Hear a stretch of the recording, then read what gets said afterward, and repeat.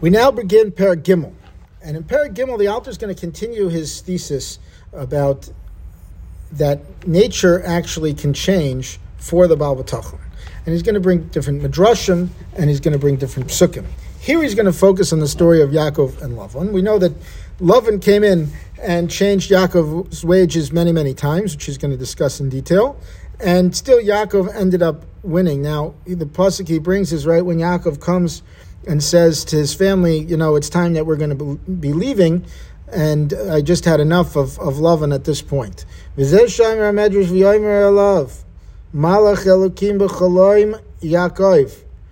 the Medrash tells us in Bereshis Rabbah that from the pasuk, and the Malach of Shem said to me in a dream, Yaakov, Loi uladoros. By making this declaration of Yaakov, that the angel was saying it's to him, meaning to Yaakov himself, and for generations. She'en l'cha dor she'en ba Yaakov. That there's no door that doesn't have a Yaakov. Explains the Alter of Nevarduk. What is this talking about? This is talking about the betochon of Yaakov and the level and the medrega betochon of Yaakov. The afal pisha medregas Yaakov betochon ha'isa kol kach gevura. That even though the level of betochon in Yaakov was so great, ad shekol ateva ha'isa mishibedes loy kamo shiyosu liYaakov, to the point where the nature was subservient to him, and according to whatever was for the good of Yaakov. V'loy haya b'yochlotoi shel lavanim arumimos lehefek Yaakov klum. And with all of the trickery and with all of the games that he tried to play, it wouldn't hurt Yaakov at all. It couldn't cause him a loss. It was impossible. That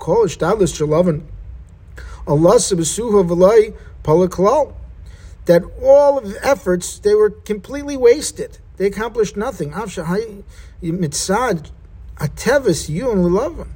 even though the natural course of events would seem to have really helped Lavan, it didn't. And we'll explain why.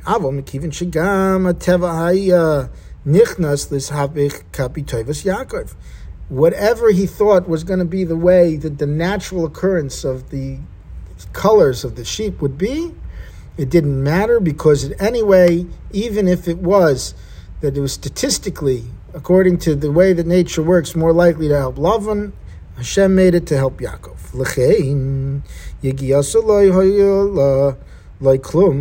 Therefore, he got nothing extra for all of his trickery. Despite the fact that nature should have been on his side. And he's going to explain exactly how he tried to trick Yaakov now.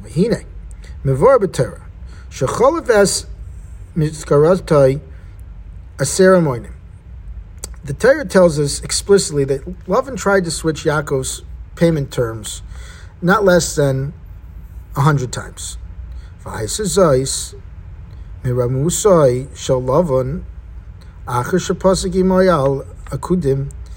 part of Lavan's trickery was that even after they agreed on the ring sheet, and that would be what Yaakov would get to keep, Lishanos mishkarotoi acher shnis arbdu the nekudim, that Lavan would change the terms of payment from the speckled sheep that had already to speckled sheep that had already conceived.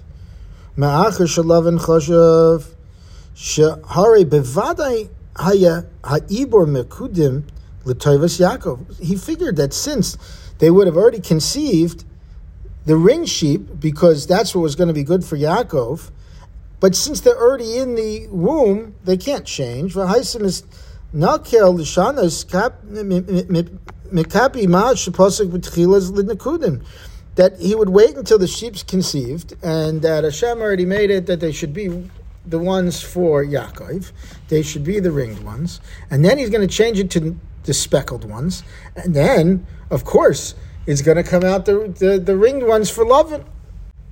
Ubedaitai shavat shekevin shnis arbdu akudim shuv lo yeschalif l'nekudim.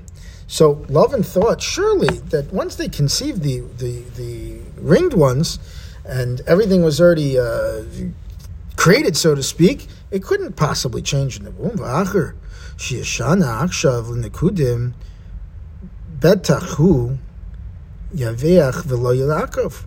And now that he changed the terms of the payment, it's not possible that he would end up losing, because it's got to be speckled ones, and he would surely have the upper hand and not Yaakov.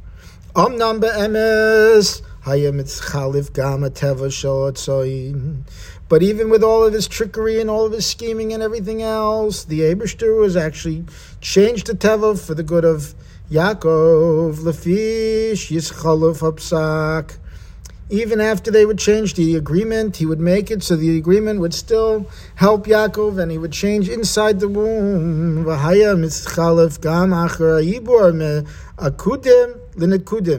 He would change it after from the ringed to the speckled ones. That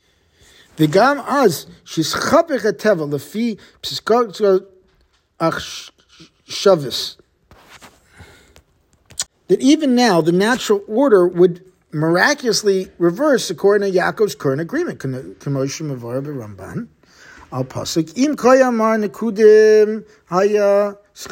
If he would tell you that it was going to be the speckled ones that you're going to get.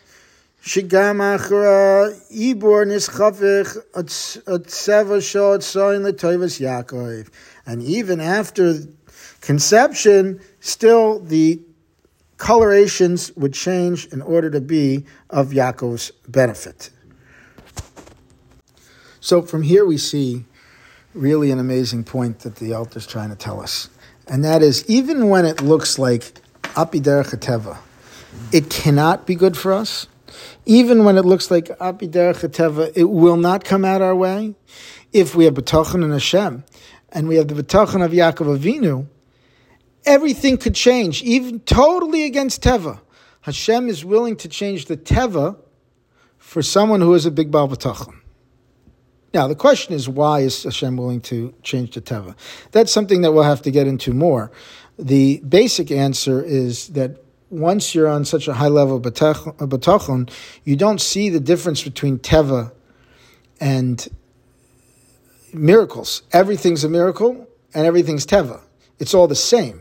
As soon as it's all the same, then changing the teva in order to be able to work in your favor, it no longer is really a nace. It's not a pella.